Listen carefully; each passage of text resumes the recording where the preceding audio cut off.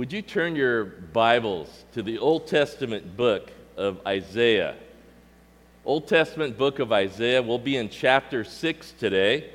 The sermon notes with all the scriptures and 3 points today are at novachurch.org or on your Nova Community Church app. Last week we started a sermon series, and the sermon series is entitled, Here I Am. It's all about people in the Bible that use those 3 words that we're going to look at today and over the next several weeks. Today we'll explore and learn from a man named Isaiah who said, Here I am, when he encountered God. Let's take a look at Isaiah chapter 6. I'll read the whole chapter for us today. We'll start in verse 1. In the year that King Uzziah died, I saw the Lord high and exalted, seated on a throne, and the train of his robe filled the temple. Above him were seraphim, each with 6 wings. With 2 wings they covered their faces, with 2 they covered their feet, and with 2 they were flying. And they were calling to one another, Holy, holy, holy is the Lord Almighty. The whole earth is full of his glory. At the sound of their voices, the doorposts and thresholds shook, and the temple was filled with smoke. Woe to me, I cried. I am ruined, for I am a man of unclean lips, and I live among a people of unclean lips. And my eyes have seen the King, the Lord Almighty. Then one of the seraphim flew to me with a live coal in his hand, which he had taken with tongs from the altar. With it he touched my mouth and said, See, this has touched your lips. Your guilt is taken away, and your sin atoned for. Then I heard the voice of the Lord saying, Whom shall I send, and who will go for us? And I said, Here am I, send me. He said, Go and tell this people, be ever hearing, but never understanding. Be ever seeing, but never perceiving. Make the heart of this people calloused, make their ears dull, and close their eyes. Otherwise, they might see with their eyes, hear with their ears, understand with their hearts, and turn and be healed. Then I said, For how long, Lord? And he answered, Until the cities lie ruined and without inhabitant, until the houses are left deserted, and the fields ruined and ravaged, until the Lord has sent everyone far away, and the land is utterly forsaken. And though 1/10 remains in the land, it will again be laid waste. But as a terebinth and oak leave stumps when they are cut down, so the holy seed will be the stump in the land. This is God's word for us today. Some time ago, the Spirit of God encouraged me. I was out about in the South Bay, and someone I didn't know, a total stranger, came up to me, and he started sharing the gospel with me, and he started telling me about his church. Now, I didn't say, hang on, camper, I'm a pastor. I didn't say that. I just let him go, because I wanted to see where this was headed. After a while, I finally told him about the church that I'm a part of, and he said, Nova? He said, now that, Nova, he said, now that is a church on mission. And after he assessed that I was a follower of Jesus, truly a follower of Jesus, he left me alone, and he went on to somebody else. But I thought, and you might be curious, I was curious, why would he say to me, Nova? Now that's a church on mission. Now, I know that we're active in making disciples. We want to make disciples that make disciples. And we feed hungry people a couple times a month on a Friday in North Gardena. We do Laundry Love once a month. We weekly build relationships with those who are in transition from homelessness into work and into their own place at the Village, right by the courthouse here in Torrance. We build homes for single moms in Mexico. We just had our wonderful VBS. I think there was 120 kids, 25 kids that we ministered to. This week, Japanese Bible Day Camp with 48 kids. We send and we support church plants. We send and we support those in missions that bring the gospel to the nations. And wherever we live, we say it all the time, wherever we live, just people like you and me, wherever we work, wherever we live, wherever we recreate, wherever we shop, we're good news people. We're gospel people, sharing the good news to people in our daily life. And we do more. I mean, that's just a short list of things. And then I ask myself, why would Nova people, why would anybody spend their life or their time or their giftedness, their talents, or their money to serve God in His mission? Why would that happen? Because it's happening. And this stranger says, Nova, you guys are known as a church on mission. I think we can learn from Isaiah from this text with that, because in our text today, Isaiah has this encounter with God. And so we'll look at this encounter with God in chapter 6. I wish we can take maybe another hour to kind of go through all the little pieces in there, but we'll make 3 points today with this. When we encounter the glory of God, number one, He changes everything. When we encounter the glory of God, everything changes in life. In the beginning, Isaiah enters the temple, and he sees the Lord high and lifted up. And what he sees is what the scriptures tell us, the glory of God. He sees the glory of God. In verse 3, towards the end of verse 3, it says, the whole earth is full of His glory. At the sound of their voices, the doorposts and threshold shook, and the temple was filled with smoke. Now, the Hebrew word glory is really important for us today. The Hebrew word glory is a word that literally means weight or weightiness or heaviness. Remember that. The Hebrew word glory, it means weightiness or heaviness. It's the substantial versus the unimportant. The glory of the Lord is substantial. And compared to anything else, nothing else matters. It's sort of like this. If we're talking about the glory of the Lord, whoops, okay. You could be in the splash zone right here. Now, here we have a bucket of water, but it would be too heavy for me so I want to make sure there's enough.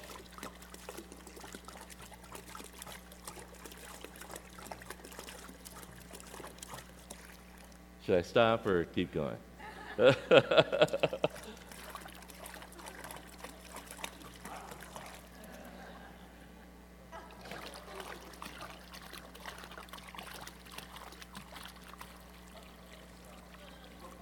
Say stop. Say stop louder. Stop. I can't hear you.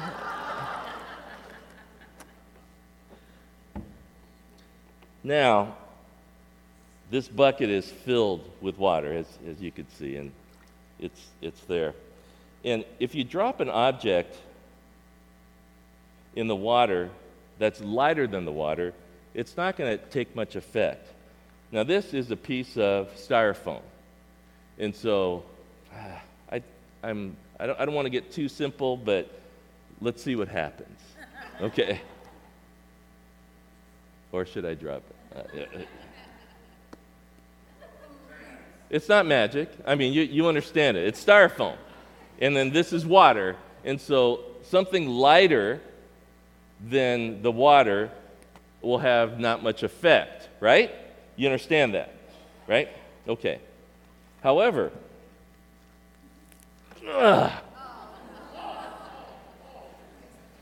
the rock, the stone, the boulder, if you want to call it, it's an object that's heavier than the water. And what would happen to the water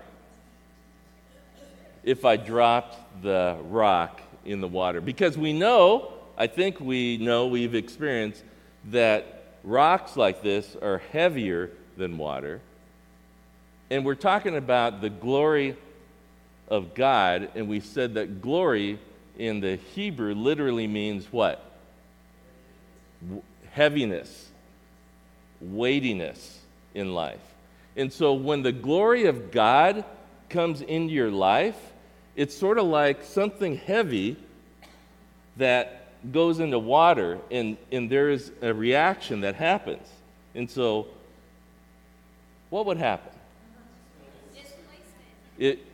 Displacement, right. And so when the glory of God comes in your life and it enters the water, it's like this.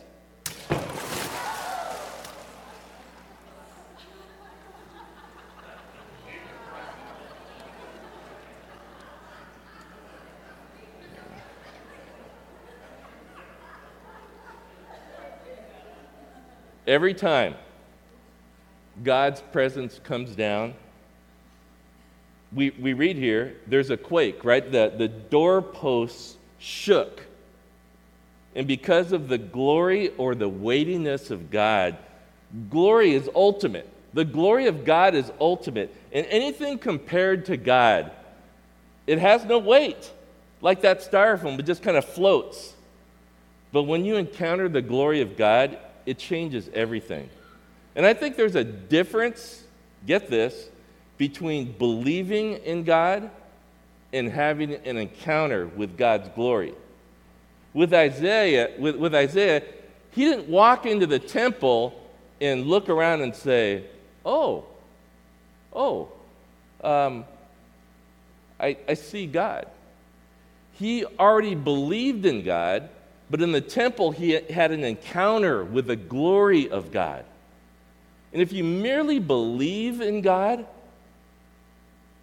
if you just believe in God, he fits in your life.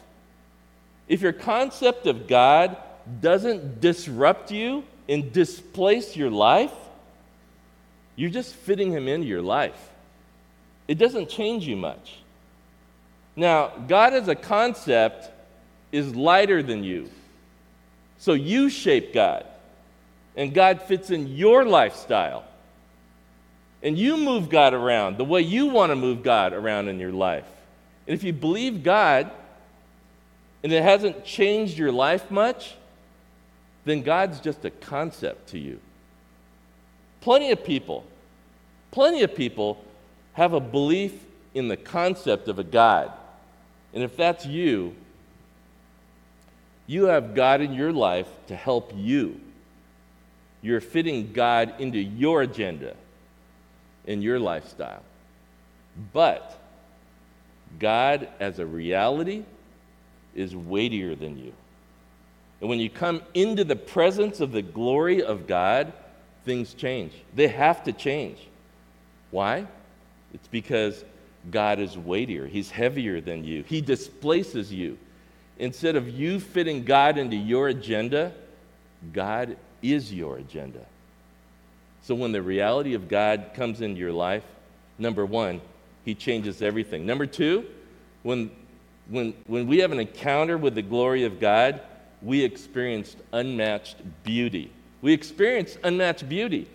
The way you know that you have had an encounter with God's glory is that you experience a beauty you have never known.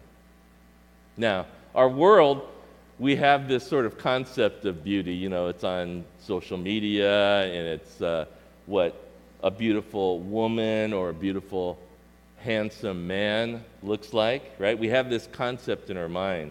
But take a look at verse 1 here in Isaiah 6. It says, "In the year that King Uzziah died, I saw the Lord high and exalted, seated on a throne, and the train of his robe filled the temple. Above him were seraphim, each with 6 wings. 2 with wings they covered their faces, with 2 they covered their feet, and with 2 they were flying. And they were calling to one another, 'Holy, holy, holy is the Lord Almighty.'" In the Hebrew language, often magnitude is conveyed through the repetition of a word. I'm sure we've preached that before, you've studied that before. You find that all the way throughout the Bible. An example of this is in your notes in 2 Kings chapter 25, when this description of pure gold in the original language, as you read this in 2 Kings 25, verse 15, it says, all that were made of, it says pure gold, or if you read it in the original language, it would say gold. It would say, we're magnifying. It's not just pure gold, it's gold. It's like not just a little nugget. It's this massive, shiny, heavy gold. It's pure. It's gold. Nowhere in the Bible, however, is there a triplet to really, really, really convey a super magnitude like here in Isaiah 6. Holy, holy, holy. And Hebrew scholars tell us that holy means infinitely unique, above all else, more than one can imagine, a brilliance or a beauty. It's hard for us to conceive of that. The seraphim are calling out to one another with fascination and adoration and love for God's holiness. And the Bible often refers to the beauty of his holiness. But let me try to explain this to you a little bit more in an everyday sort of way. Imagine yourself being an heir or an heiress. Now, you are a young adult heir or heiress, and you are wealthy like you can't even believe, with family money. Got it? Okay, imagine that. And then you start to date because you're thinking, I want to get romantically involved with somebody, I want to be married one day, and I want to have a family and all of that. So you begin dating, and you date someone serious, and that person says to you, I want to marry you. And so you get married. But the reality is this: they want to marry you because you have family money. And a few years later, tragically, your spouse is not interested in you anymore because they realize they can't get their hands on the family money soon enough.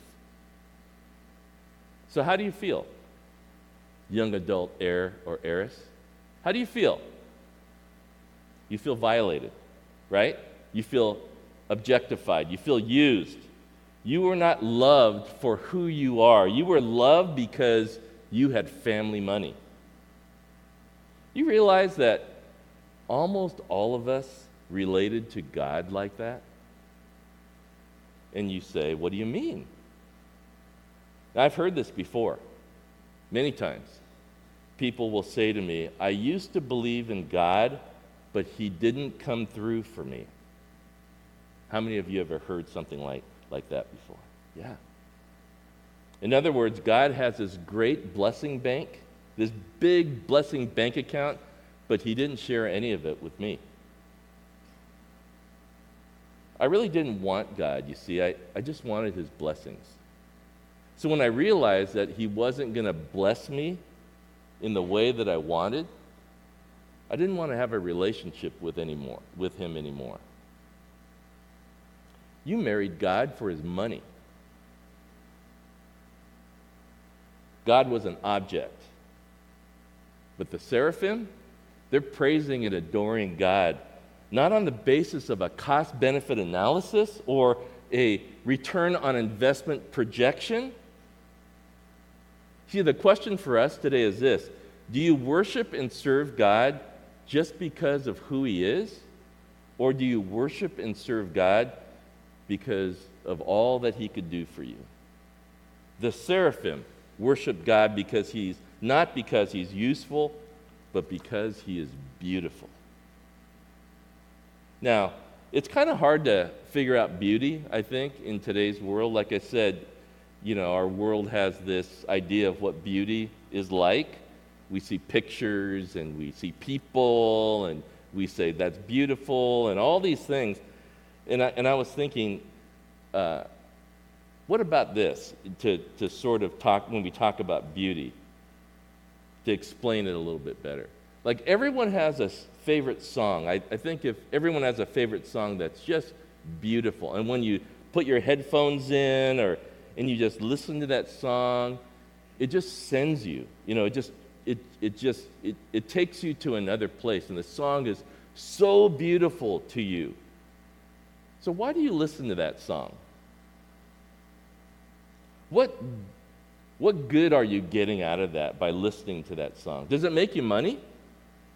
Does it bring you more significance or more approval? What good is that beautiful song? It's just satisfying in itself because it is beautiful. And this is how we should view God. This is our relationship with God. If you knew who he is in all his glory. Jonathan Edwards, who was a 1700s American theologian, he said this. He put it this way. He said, the power of God, the mercy of God, and the wisdom of God all have benefits for us. But the holiness of God, there is no benefit to you. What happens to Isaiah when he encounters God? Take a look at this in verse 5. Woe to me, I cried. I am ruined, for I am a man of unclean lips, and I live among a people of unclean lips. And my eyes have seen the King, the Lord Almighty. Then one of the seraphim flew to me with a live coal in his hand, which he had taken with tongs from the altar. With it he touched my mouth and said, see, this has touched your lips. Your guilt is taken away, and your sin atoned for. See, Isaiah here realizes who he is compared to the holiness of God. And he and his community, he feels like, I'm nothing. He says, woe is me. Compared to the holiness of God, Isaiah says, I'm nothing.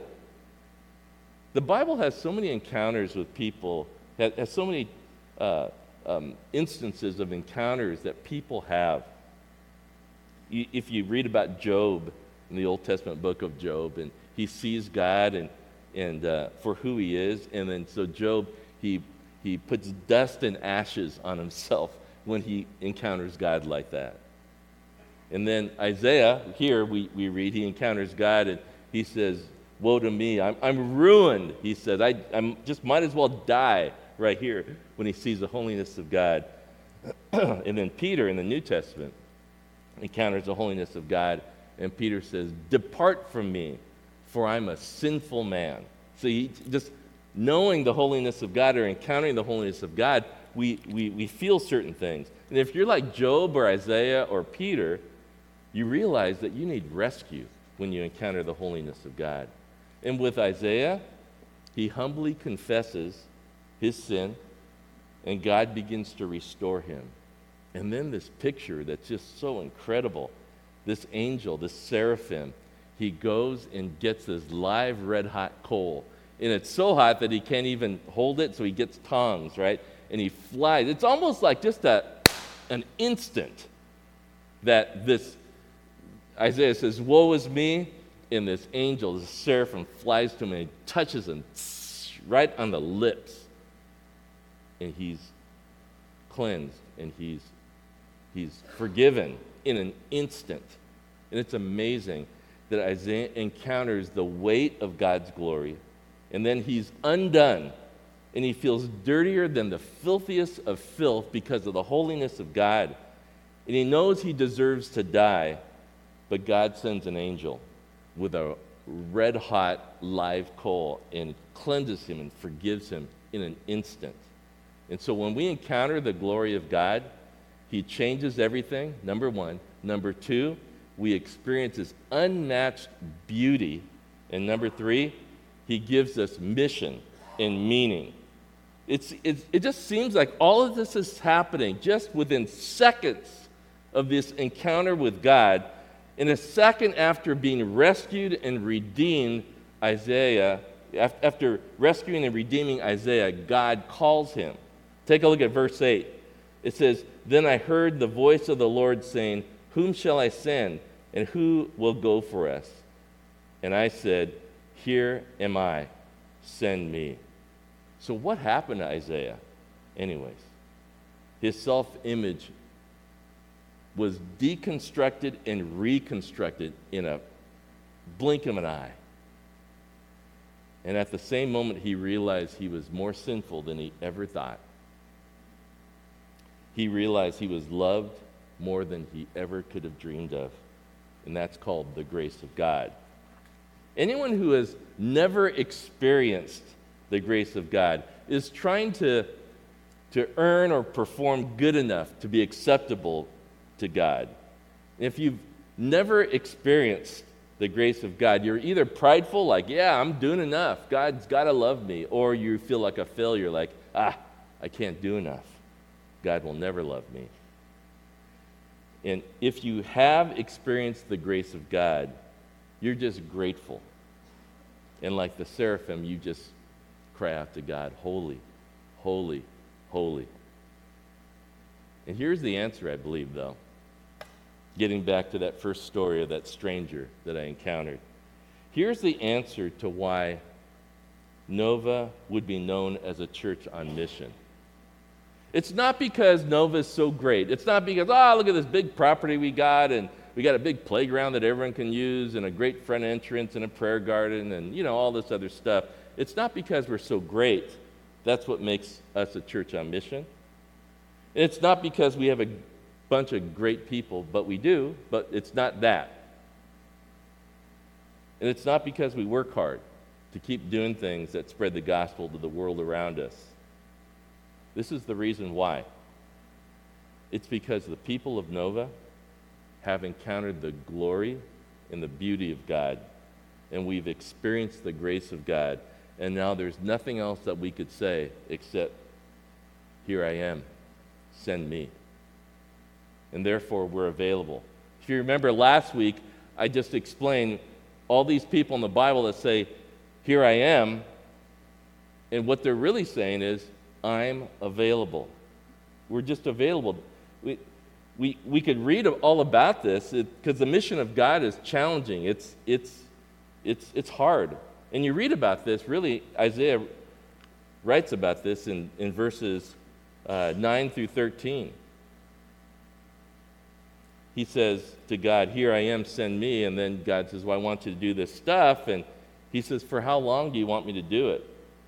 And God says, until the cities lie ruined and without inhabitant, until the houses are left deserted and the fields are ravaged, until the Lord has sent everyone far away. And even though a tenth might remain in the land, even that's going to be laid waste. But as the terebinth and the oak trees leave stumps when they're cut down, so the holy seed will be the stump in the land. And so we say, here I am, send me to God, and he says it's going to be challenging. There's going to be a struggle. But there is an expectancy we have.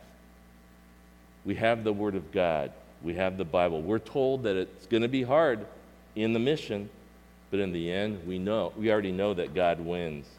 But I love this in the last few words of this chapter. In verse 13, there's going to be this struggle, and all these things are going to be laid to waste.